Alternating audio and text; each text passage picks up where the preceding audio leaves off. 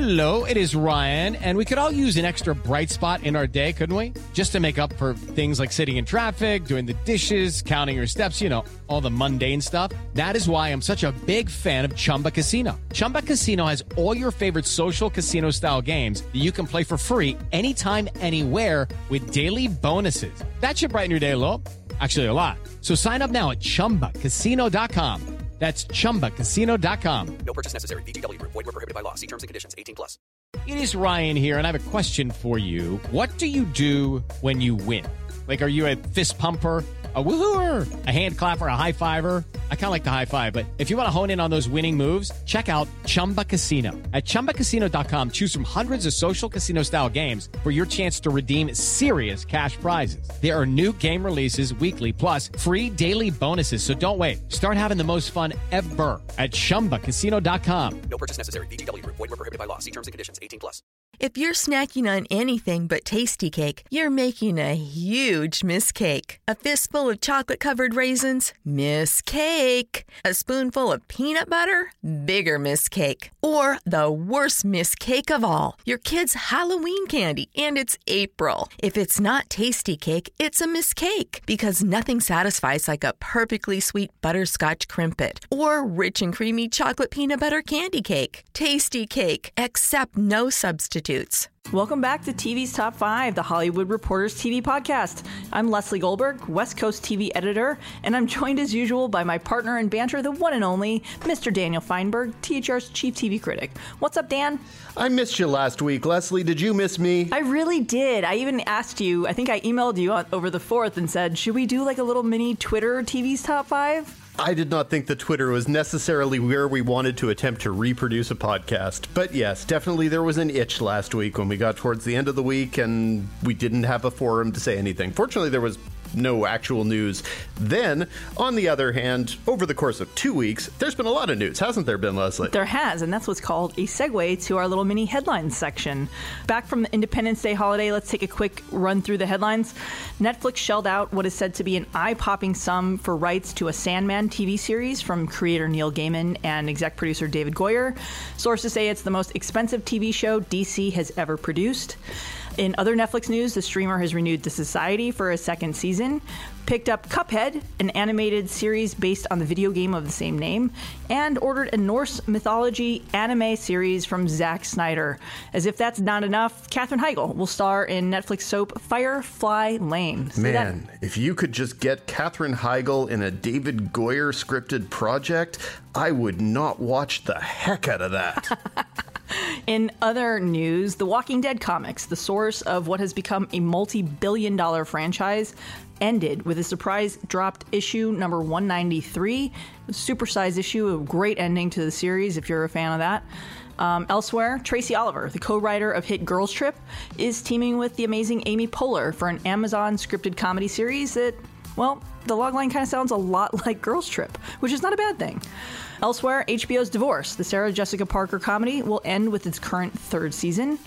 Wynonna Earp, the cult hit that had been stalled because of a lack of funding from producers IDW, is back on track to air next year on Sci-Fi. And ABC's Viola Davis vehicle, How to Get Away with Murder, one of the 3 remaining Shondaland dramas at ABC, will end next season with its 6th and final season, as ABC's Shondaland roster shrinks to just 2. I don't want to be one of those that show's still on people, but man, I'm astounded that apparently this is the 6th season of How to Get Away with Murder that's coming up. I lost track of that show 2/3 of the way through the 2nd season, and you lasted longer than I did. I think I tapped out at the mid-season finale when I was supposed to interview the creator and watched the episode, which was not sent out under embargo, and just realized I had nothing to ask. Well, the only thing I would ask is I hope Viola Davis got a very nice renovated deck out of this show, or and something significantly I'm sure more. Upgraded her jacuzzi, which she speaks about frequently. Yeah, and good, look, again, we said this about Walton Goggins on The Unicorn. We can say it about Viola Davis here. Viola Davis is fully deserving of someone buying her a nice jacuzzi and renovated deck, and if she's been able to continue to do other things, and all signs point to her being able to continue to do other things, why shouldn't she do 6 seasons of a forgettable TV show? And this show has been an insane platform for her, too. It's really helped her break through. And not that she wasn't already successful, but this really gave her the Emmy platform after winning so many awards for this show. It really helped people see her as more than just an actress. She's a social activist. Also, I know you said beyond an actress, but she's also incredibly great. She is still very good on that show. Trapped on a very bad show. I don't even know if it's very bad. I don't know what the show currently is, but that's okay. Rest in peace. How to Get Away with Murder. It's twisty. That's all I know. True story. Well, that takes us to our first topic of the week. Number 1. Leading off, we told you this day was coming, and now here we are. Friends is officially leaving Netflix.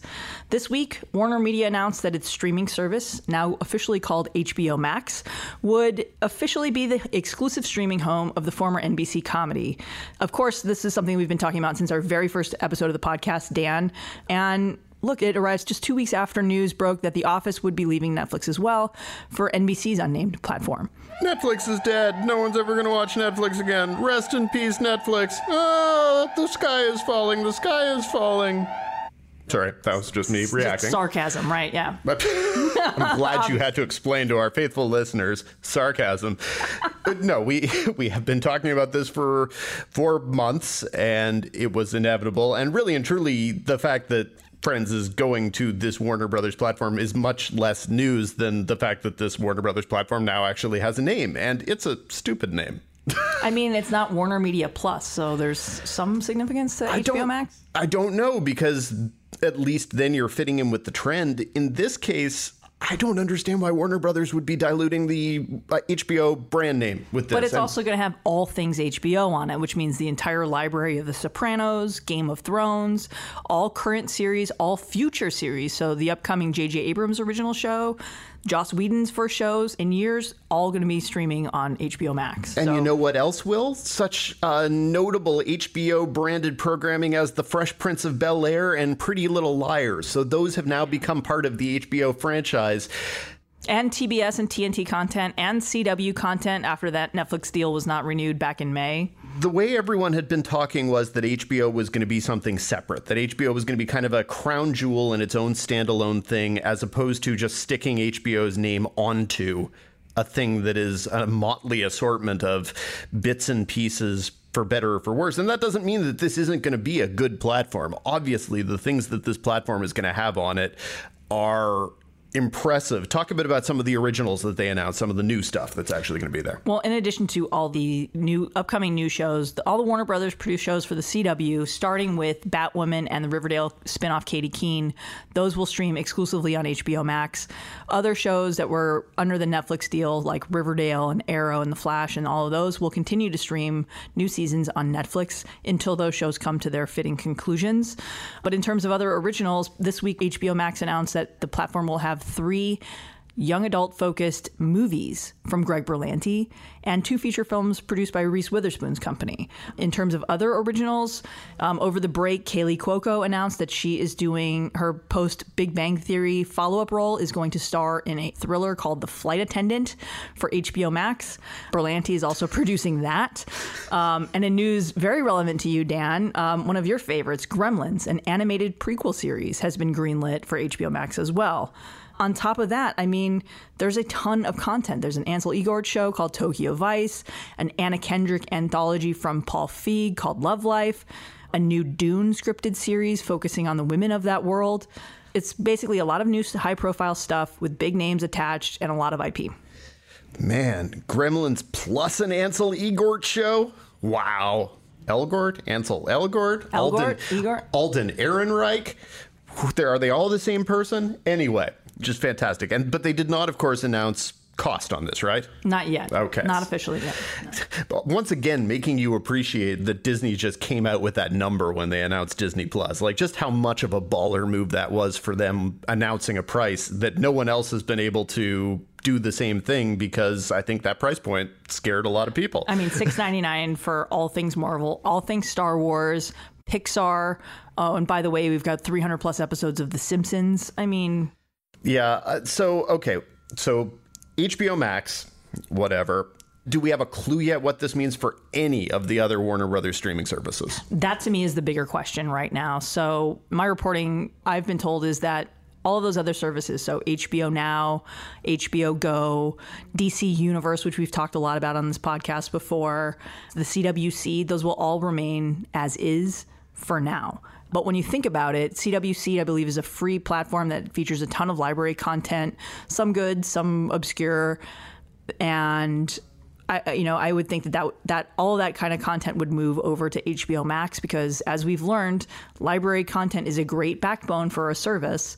My bigger question still remains what the future of DC Universe is, especially following a show like Swamp Thing, which, they knew was a creative misfire and kind of cut it off before its original episodes could be filmed.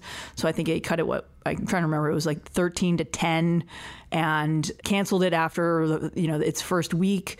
But that's still library content. And what's interesting to me is DC Universe has a function outside of its home for original programming and library stuff. And that is that it's a home for thousands, maybe millions, I don't know, of digital comic books from DC Comics.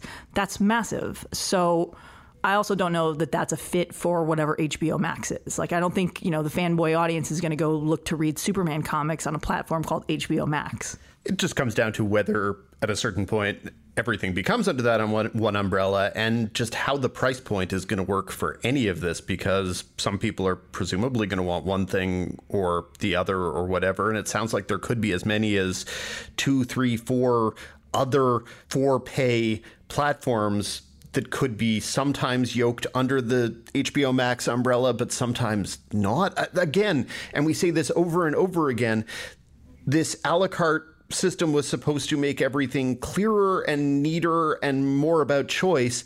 And with every single passing week, it becomes harder and harder. And consumers, or me, I don't care if I'm alone on this, but I know I'm not. You're not, definitely are not. Just looking for ways to simplify again.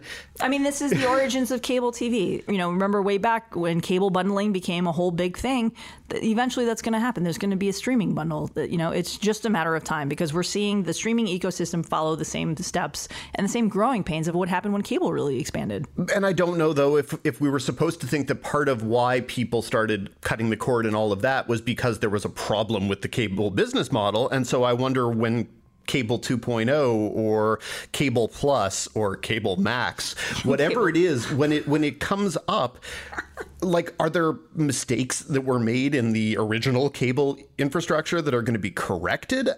This is all becoming too complicated. Yeah, but it's also very similar, like what happens to some of these niche cable networks, in the peak TV era. Some of them have gotten out of scripted. Some of them have folded completely.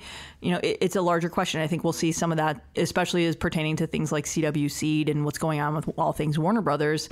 We'll see some of those growing pains on the streaming side, too. How can there only be one Greg Berlanti? And how does anyone expect that it's at a certain point your basic elastic band is going to snap? I don't want to know what's going to happen when Greg Berlanti gets to his 30th TV show and his 15th movie and suddenly he just goes nuts. I don't want Greg Berlanti to go nuts. I mean, he currently has a TV record of 18 shows. And look, Greg just had one of his shows canceled, CBS limited series The Red Line, and then he followed that up with the green light for the Kaylee Cuoco show. So he's right back up to 18 shows. He still has a feature film deal with Fox. But look, he's been bulking up his production company, which is based at Warner Brothers, of course. And the more people he hires, the easier his job gets. But he's still hands-on. The easier his job gets. Well, I don't think I would describe it as easier. But if he has people that he can share the workload with and depend on to do that job, I mean, you know what I'm saying, Dan. I don't think it becomes less work. I just think it becomes possible. Well, I think that's all it is. He is able to use his time as he needs to because he continues to bulk up Berlanti Productions with good people who can assist him in doing everything that he's doing. So 18 shows and 3 movies and raising 2 kids and his husband and et cetera. So not that he's raising his husband. This is a terrible segue, but you get the point. I worry about Greg Berlanti is all I'm saying. He's too valuable a resource to go crazy. Yes. Well, that feels like a non-segue into our second topic. Batting second this week, and speaking of things that are busy and peppered with Greg Berlanti shows, let's talk about Comic-Con. Number 2. Running July 18th through 21st, San Diego Comic-Con is just around the corner. The Hollywood Reporters team of intrepid film, TV, comic book, and video game journalists will be on site covering all the madness. But on the TV side, Dan, look no further than a good example of peak TV when you really look at the schedule. There's 60 panels alone just for TV shows. When you get near the convention center in San Diego, you're just inundated with marketing materials. It's just everywhere. Show banners hanging from the side of Petco Park, elevators wrapped in promotional materials for like The Walking Dead, and it's everywhere, Dan.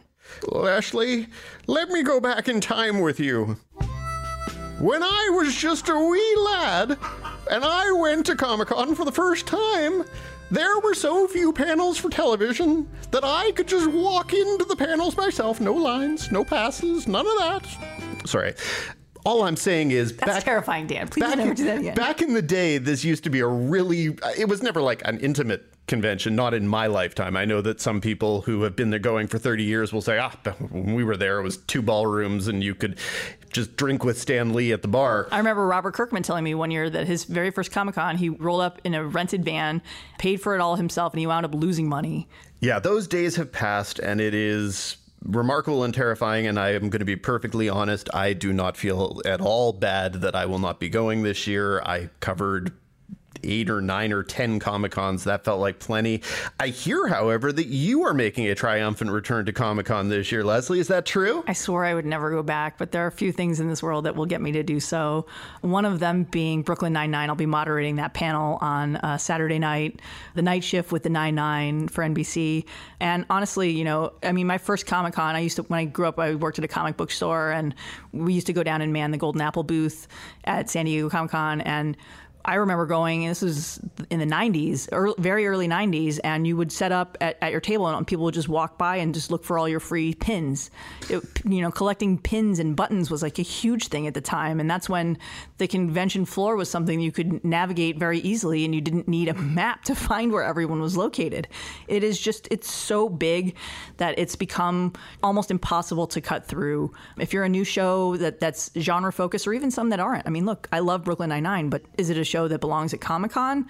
Does Superstore belong at Comic-Con? Did Glee originally belong at Comic-Con? The answer is no, but now it's such a big marketing event that you really need to be there. And, I think some networks have kind of reduced resources and others continue to go full steam hard and spend a lot of money with crazy big activations. Amazon's got like some huge, massive activation, like multiple floor level thing outside the convention center. It's a lot. And the thing is, I don't know that you hear anymore about shows that Comic-Con, quote unquote, made. Back in the day, you used to be able to talk to people and they would remember being in the room for that first Chuck panel. And I was in the room for that first Chuck panel, and I remember the reaction from the crowd. And it was something where you could actually go, okay, I don't know if 25 million people are going to watch this show, but I know this is a show that 7 million people are going to watch and care about deeply. And I don't know that you've heard that for years coming out of Comic-Con. So a lot of the biggest things this year on the slate are kind of returning shows and established favorites. Looking at our handy Hollywood Reporter list of TV panels, parties, and activations, if I could be teleported into Hall H, guaranteed a comfortable seat, and then teleported out immediately afterwards, I would love to be there for the Game of Thrones panel featuring David Benioff and D.B. Weiss, just to see what the reaction is. I'm very curious who's going to moderate that panel, because this will be the first public appearance that Benioff and Weiss have made since the Divisive series finale. And it's a big question if they're going to be asked at all about that, or if this is just going to be like a stroll down memory lane that they'll moderate themselves and really avoid any of those hot button issues. And, if I'm an audience member, I rush that mic and ask all the big burning questions about that series finale. And, who knows if they'll actually do that. If I'm an audience member, I rush the mic and ask them to read my spec script for a prequel and then ask Maisie Williams for her name placard. So we're clearly doing very different things at this imaginary appearance at this panel. Don't ask for name placards. It's just just ask good questions. Don't ask for selfies. I don't know. Asking for name placards is still better than asking for hugs. I think that's... Yeah, I will be very curious what it is. I do not suspect anyone's going to get into difficult questions about, say, for example, petitions urging people to rewrite the entire final season with people who could write, I think probably that will not come up. Yeah, I'm guessing not so much. But yes, what other things are big that are you actually going to go to anything once you're there, or are you really going to attempt to teleport in and out of the room? I'm going for Brooklyn Nine-Nine, and I'm going because the main reason I'm going is my cousin who lives in San Diego is actually moving to New York, so he asked for one last hurrah at Comic-Con, so that's a big reason why I'm going to San Diego. So I'm going to go, I'm going to moderate, I'm going to see some family, see some friends, maybe go to a party or two. But yeah, get me as far away from Hall H and the convention floor as possible. So that means you're not going to go to the Walking Dead panel? No, but we will have THR's amazing Josh Wigler on hand to cover all things Walking Dead. What's going to be interesting about that, every year at Comic-Con, they drop the trailer for the next season. Last year, if you remember, Andrew Lincoln brought all of Hall H to tears when he officially confirmed his departure from the series. Of course, he didn't talk about the TV movies that he would wind up doing, so it's not a complete and total farewell, though he will not be there this year. I would question if Danai Gurira will do the same thing this year. You know, as I reported exclusively a couple of months ago, she will be leaving in season 10. She's only going to film a handful of episodes, I've been told. And, you know, she really hasn't commented on it publicly. But this, you know, for all intents and purposes, this will be her last Comic-Con with the show. But yeah, so your list here... I would imagine anyway. That's not confirmed, but I mean, I can't imagine why she would come back. She is a movie star, and she does not need The Walking Dead anymore at this point in her career. I think she would be perfectly beloved at Comic-Con even without that, because that Black Panther movie also fairly loved. I would be curious what the reactions will be at panels for Veronica Mars. I would be absolutely terrified to go anywhere near a panel for Rick and Morty. That's another one where I don't think you could put me within, I don't know, half a mile of that. I think that'd be dangerous. And you're just talking about the crowds, too. I mean, that's a huge show, Comic-Con. I mean, it's a huge show anywhere. I am, in fact, entirely talking about the crowds on that one. I'd be perfectly happy to hear the Rick and Morty people talk about the show for 5 minutes or 20 minutes. This is what I don't understand. Comic-Con could make millions of dollars if they live stream these panels. If you think about it, would you pay 99 cents to watch a live stream of the Game of Thrones panel? 99 cents, yes. Yeah, 99 cents to watch a Walking Dead panel, 99 cents to watch Rick and Morty. I mean, I would, but like, that's what I'm saying. Like, why these panels aren't live streamed? There's still going to be the demand to be in the room. They'll still sell out all the badges and all the hotel rooms, and it'll still be the same massively overcrowded pop culture event. But you could also turn this into something even bigger than it already is by live streaming these things. And it would make reporters' jobs so much easier. You know, reporters, I know it's like, you know, poor us, but like you have to negotiate to get a pass into the panel. Then you have to deal with really aggressive rent-a-cops pursuing and, you know, and patrolling the press section. You've been here. The panel just ended. I know you're still writing your story, but get the hell out. Like, it's awful. Live stream this stuff. Comic-Con, and I know you're not listening, but if you, by chance you are, live stream your panels. Yeah, my fondest Comic-Con memories mostly involve being threatened by security guards for attempting to charge my laptop against a wall. Yeah, I almost got kicked out because I was trying to charge my laptop around the corner from Hall H before the final Dexter panel. That was fun. So that is starting next Thursday and Friday, but we wanted to give you a preview of, I guess, that Leslie's going to Comic-Con and that I'm excited not to in advance. We will have full coverage from our team down in San Diego at thr.com/Comic-Con. We'll have all the latest trailers and deep dive analysis. And, you know, the only thing I'm really looking forward to hearing what happens is what Benioff and Weiss say about Game of Thrones. Well, or if they even address it at all. You'll have to let me know. And remember, if you see me down at Comic-Con, it's some other Jewish guy with a beard. Well, speaking of all things genre, let's move on to our third topic of the week and talk season 3 of Stranger Things. Number 3. The newest season of the Duffer Brothers homage to the 1980s sci-fi debuted on the 4th of July, and according to Netflix and to some extent Nielsen, it's a big hit. Netflix says 40.7 million member accounts have watched at least part of season 3. If you buy into the streamer's selective data reveals, that's the fastest a Netflix original has ever accumulated an audience that sizable. Netflix also said that 18.2 million member households have finished the 8-episode season, and this within its first 3 days of release. Of course, the streamer considers a view as a member account that has watched 70% of one episode of a series. Meanwhile, ratings measurement firm Nielsen said that 8.9 million U.S. viewers watched at least 1 minute of the series premiere, and 824,000 U.S. viewers watched the entire 8-episode season on day one. But that's with a 6-minute qualifier. Dan, there's a lot of qualifiers. It was my understanding there was to be no math. No math. What is this? What the listeners don't know is that we just spent 10 minutes with our producer Josh trying to explain what a view per minute or a minute view or whatever that data means, and neither one of us, I think, was able to come away with an actual takeaway on it. Look, I can kind of go. It's average viewers for the episode, aka the closest approximation for streaming of what you see in regular Nielsen ratings, and that is from our intrepid ratings guru reporter Rick Porter. Reporter Rick Porter. Yeah, I mean... Look, let's just say 18.2 million member households finishing the 8-episode season sounds like an impressive piece of information. It does. I mean, like in other news, water is wet. Yes, Stranger Things is a big hit for Netflix. We've been told Nielsen is somewhat, I think, sort of confirming that. Netflix and their selective ratings dump is confirming that too. But I mean, look, when you start to see toys and clothing lines pop up in Target, you know it's a big hit. Sheets, bed sheets. I was just in Target the other day buying a new comforter. I was like, ooh, but do I want to instead get a Stranger Things comforter? The answer to that question, by the way, is no. No, I did not. but I still did see it and had the brief moment of, ooh, that's a cool thing that even 12-year-old Dan probably would not have wanted, and certainly 12-year-old Dan's parents would not have bought for him. I mean, there's no question of that at all. Yes. What, you didn't have Star Wars sheets as a kid? I didn't, I don't think. No, I had all sorts of other Star Wars stuff. It wasn't like I lacked for Star Wars stuff. I just, in my memory at least, and my parents will surely correct me on this, I don't remember having kitschy nostalgia sheets. That's just a thing. I mean, did I have pajamas that were Star Wars pajamas? Of course I did. And underoos were a big thing when I was a kid in the 80s. Another lifetime ago. See, everyone's got their old man voice. Yes. So any case, the answer is yes, lots and lots of people watch Stranger Things. Did you watch Stranger Things over the weekend? I didn't. And your review was actually pretty glowing. I kind of tapped out. It? Well, I thought parts of it were glowing. I was going to say Metacritic said my review was a 50, which... Well, we'll put a number on your review, Dan.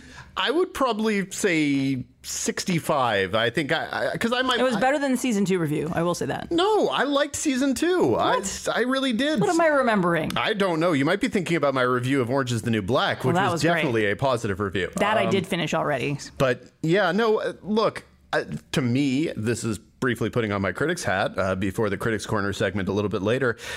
I thought it was fun and pleasant to watch. I also thought it pointed a lot to a certain creative repetitiveness on the part of the Duffer Brothers, and to some degree was about the fact that it's hard to move forward sometimes. But it's hard to figure out whether that sort of knowing meta view of narrative is the same as actually doing anything fresh. I would love for a 4th season to have absolutely nothing to do with the Upside Down. There's no chance that that's going to happen, but I would love for that. Look, I know no one else missed those wacky punk kids from Chicago, and I probably don't either, but I did miss the attempt to get more of an understanding of Eleven and her situation and the character development. This season was basically negligible in terms of character development for anyone. And so that bugs me a little, but whatever. Was it a perfectly fun show to watch, and do I understand why people ate it up like candy? For sure. No question. And there was a big homage to the Never-Ending Story, which is one of my all-time favorite movies. There's that. There's Terminator references, Day of the Dead references. Look, this continues to be a show basically designed for entertainment websites to list explainers of the 15 Stranger Things references you might or might not have noticed. And that can be found at thr.com/Stranger Things. It can, because, of course, if anyone's going to do something like that, I would trust Josh Wigler to do a good job with that. But it's a little exhausting. But it's also part of the fun, is all of the references and, did you catch it? Did you catch it? Well, yes, it was kind of obvious, but sure. Yeah, not to talk about spoilers too much here, because you'll be doing that with Josh Wigler on Series Regular next week. But one thing that struck me was that Netflix depicted smoking a lot more in their originals than shows on cable and broadcast. And this somehow came out around Stranger Things. Was that something that you noticed in season 3? I didn't, but that's just because apparently I'm not attuned to that. I also got something from the Parents Television Council, which always likes to, rend their garments and tear out their hair, telling me that there was more swearing this season. And I'm surprised they noticed, considering how concerned they are with Euphoria, which, by the way, was just renewed for season 2. Well, yes. And, Stranger Things had many fewer penises than Euphoria and probably also less swearing. But I'm not really honestly sure what they count as swearing. They listed 360 examples of swearing or something, and I don't know if that includes damn or hell or shucky darn. I'm not even going to ask what that last one is. Shucky darn. At least 3 of our listeners out there are from a region where shucky darn is a euphemism to some degree. You can keep saying it, but it doesn't mean that I know what it is. It's totally true. I don't know what they're counting. Also, it seems to ignore the fact that the characters on the show are a year and a half older than when we last saw them and are probably more prone to saying hell or damn or other words. And I would guess that by season 6 or 7, basically Stranger Things is going to be Euphoria only with the Demogorgons. So I'm there for that. Yeah, but there's been a lot of conversation if this is a show that should go on to a season 6 or 7. I think there's a lot of speculation that season 4 could be its last, maybe season 5. I know the Duffers have talked about maybe doing 5 or 6. But, what were your parting thoughts of how much life there is left in Stranger Things? I don't think organic life in the story, not like Netflix being thirsty because they just lost friends in the office. I don't think that there's honestly any more life to the specific story that they're telling. I think, however, that there's endless life to these characters and kind of the strange world that they live in. So if you were to ask me how many more seasons of The Upside Down and The Mind Flayer and The Demogorgon I want to watch, the answer is really none. If you were to ask me how many more episodes or seasons would I like to watch these kids grow up and go through their life and, reach the late 80s and the early 90s, sure, I would do that in a second. So to me, watching this show, I have no sense of what a 5-year plan looks like or a 6-year plan. So if they move forward and do different things, I would love to see more of this show. I just really need them to move forward and do different things. Yeah. And I mean, at the same time, the cast has really all become breakouts and they're all busy doing tons of other work. I mean, so maybe 1 or 2 of them don't need to come back. That would be fine also. I think you could have the kids kind of rotate in and out. And if, say, for example, next season, Dustin really is just away at summer camp for the entire season, oh, well, he can be back for season 5. That doesn't bother me at all. I think that this ought to be a show that is capable of having a revolving ensemble if that's what they want to do. And yeah, that should not hold the show up. I just don't want them to keep going through the exact same motions forever. Yeah, well, that feels like a good point for us to move on to our 4th topic this week. Number 4.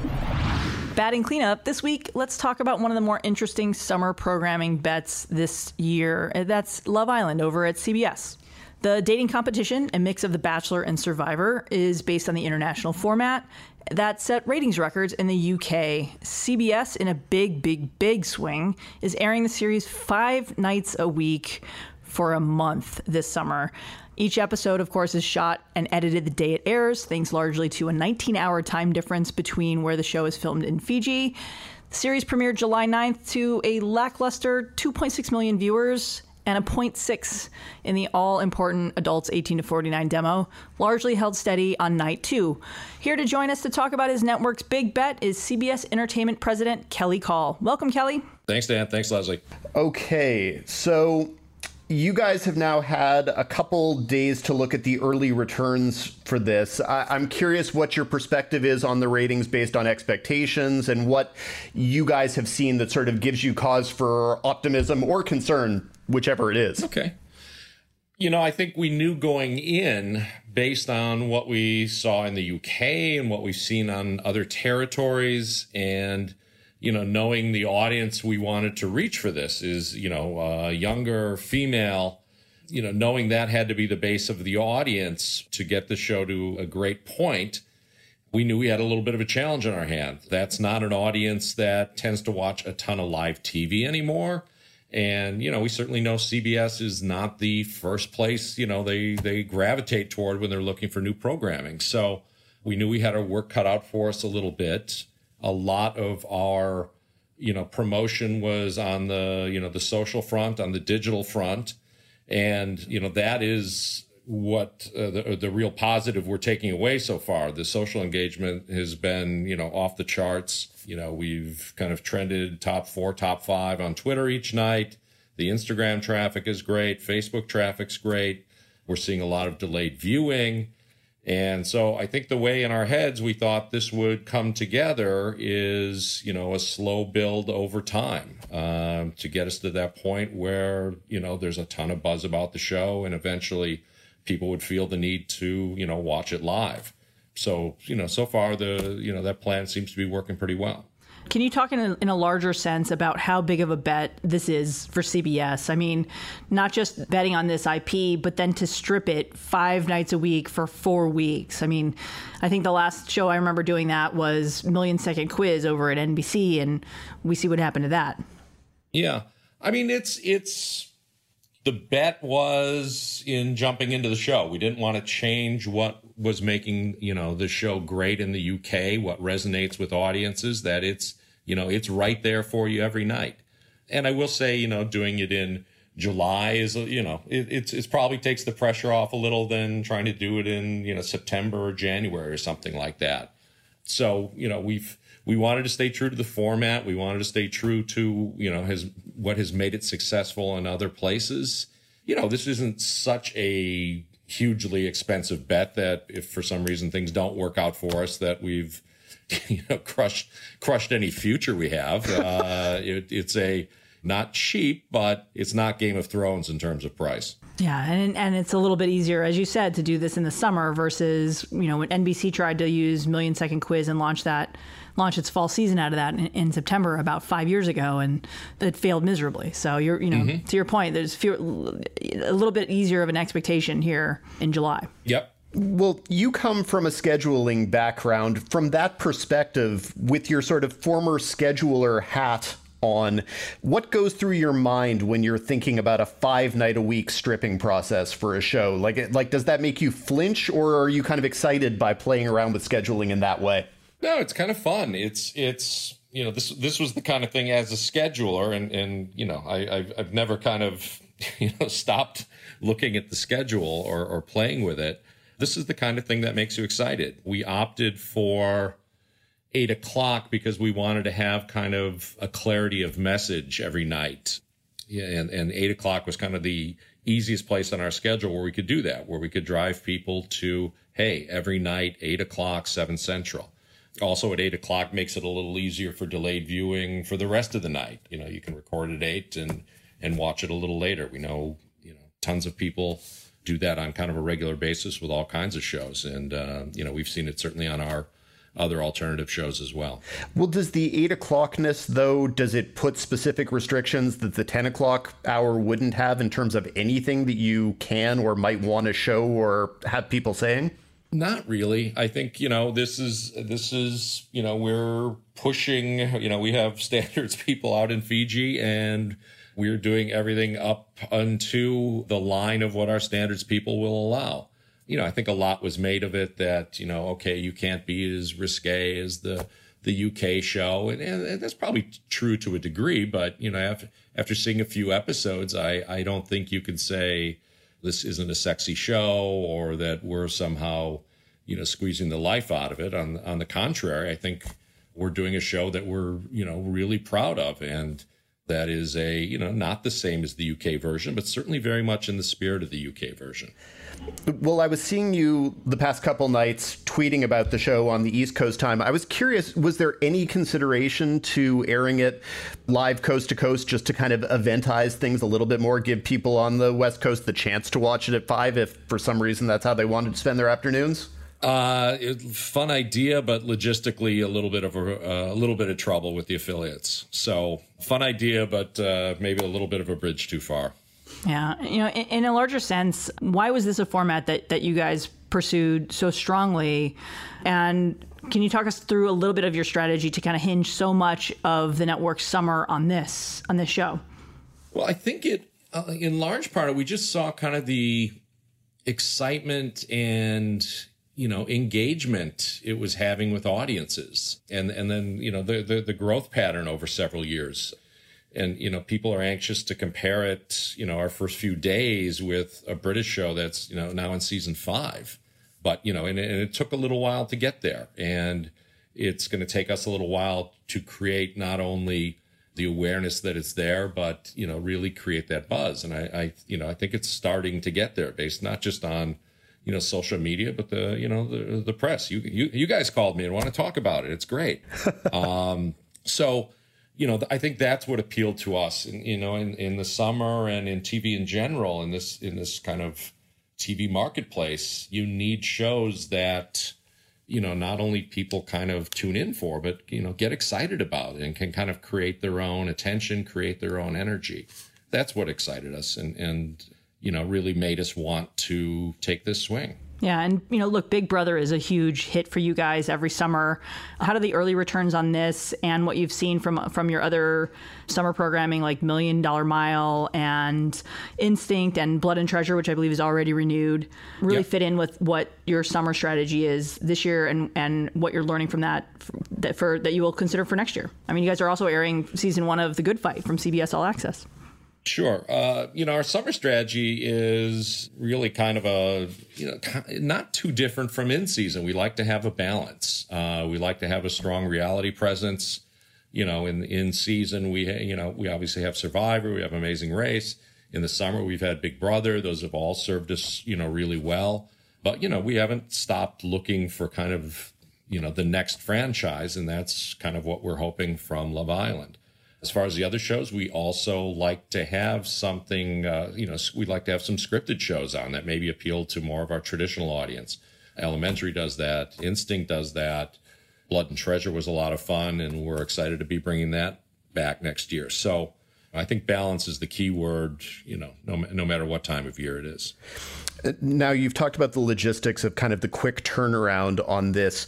Is it so complicated that it's simply not possible for there to be, say, a version of this with more swearing that airs on Pop, a version with a little bit more flesh that airs on CBS All Access? Did you give consideration to how you could use sibling networks to kind of repurpose this content? We've talked about it a little bit, but, as you alluded to, it's hard to, it's an enormous undertaking just to get it ready for CBS every night. Right before we spoke or are speaking, we were just on the phone with Fiji watching a cut of tonight's show.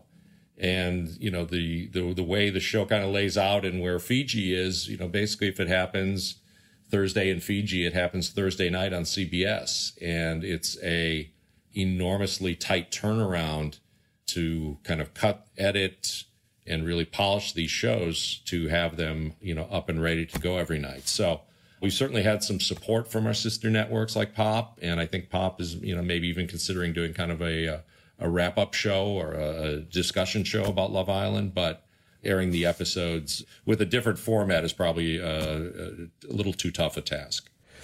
And just the last and most important question of all, who are you rooting for, Kelly?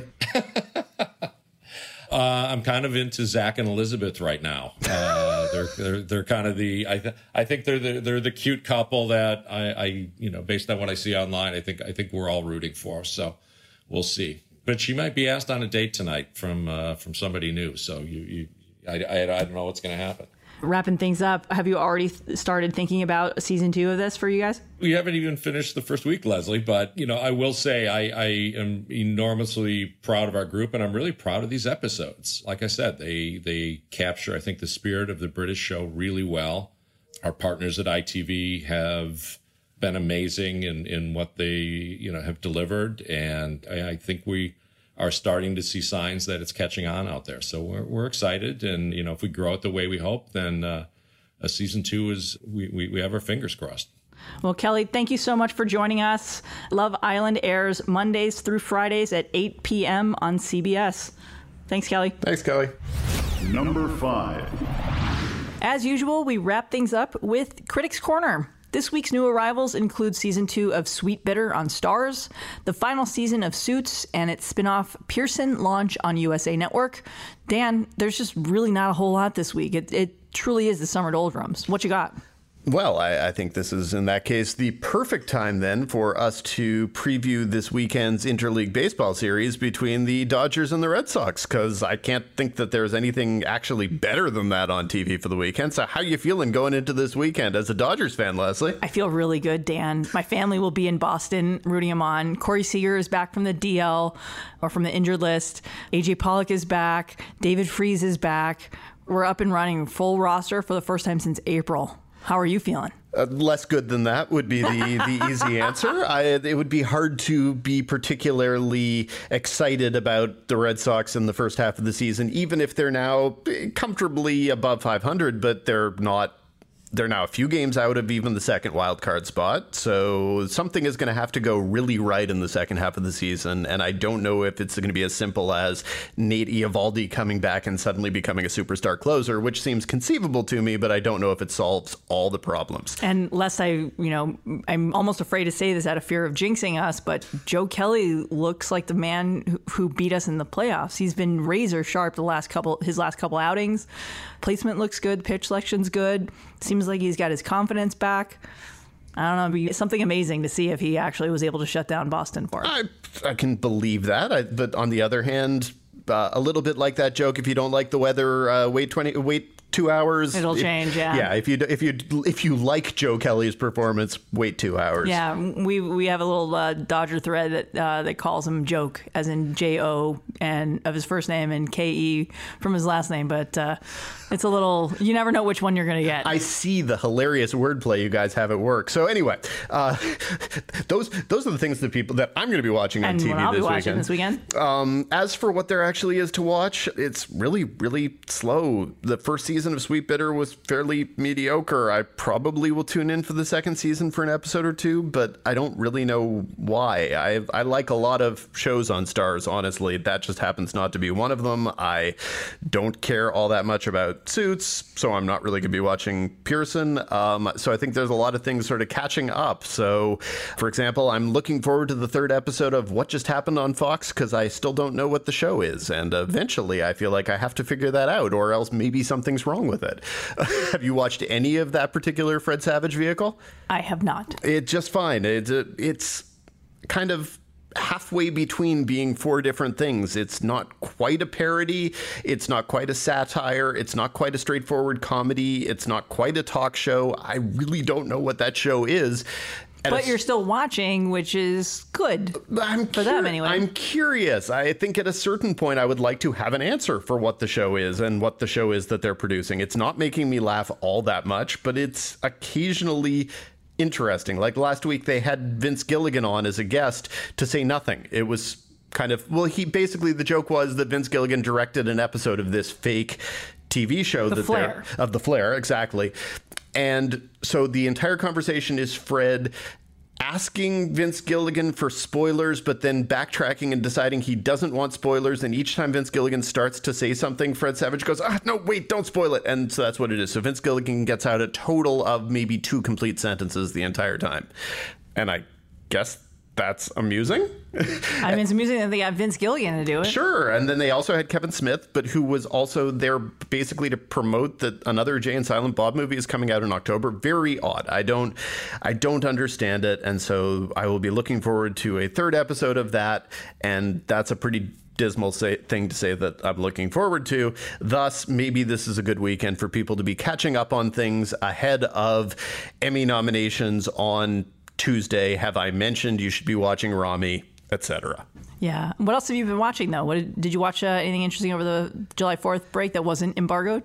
Most of what I watched was embargoed. I watched the new Aziz Ansari comedy special on Netflix, which makes me a little bit uncomfortable because it feels like community service. It feels like someone told him, if you want to make a third season of Master of None, you have to at least address the things that happened to you in the last year.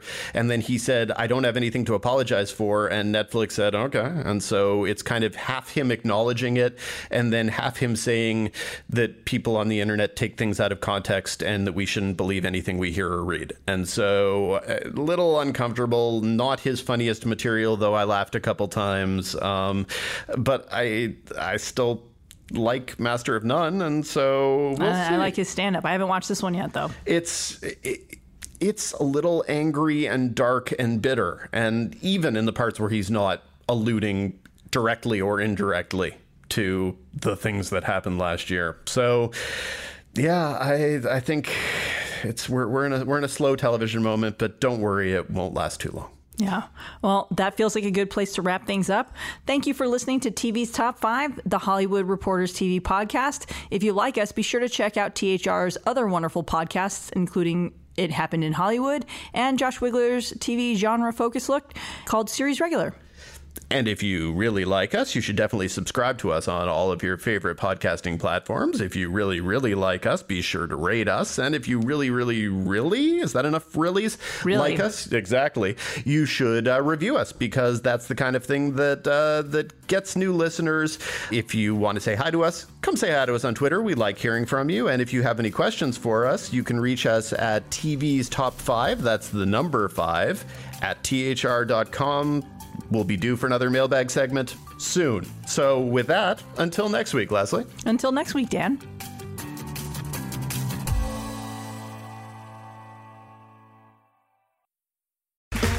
Okay, round 2. Name something that's not boring. A laundry? Ooh, a book club. Computer solitaire, huh? Ah, sorry, we were looking for Chumba Casino. That's right. ChumbaCasino.com has over 100 casino-style games. Join today and play for free for your chance to redeem some serious prizes. ChumbaCasino.com. No purchase necessary. Void where prohibited by law. 18+. Terms and conditions apply. See website for details. With Lucky Land Slots, you can get lucky just about anywhere. Dearly beloved, we are gathered here today to... Has anyone seen the bride and groom?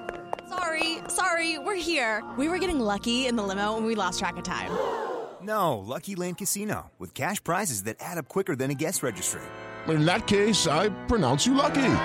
Play for free at LuckyLandSlots.com. Daily bonuses are waiting. No purchase necessary. Void where prohibited by law. 18+. Terms and conditions apply. See website for details.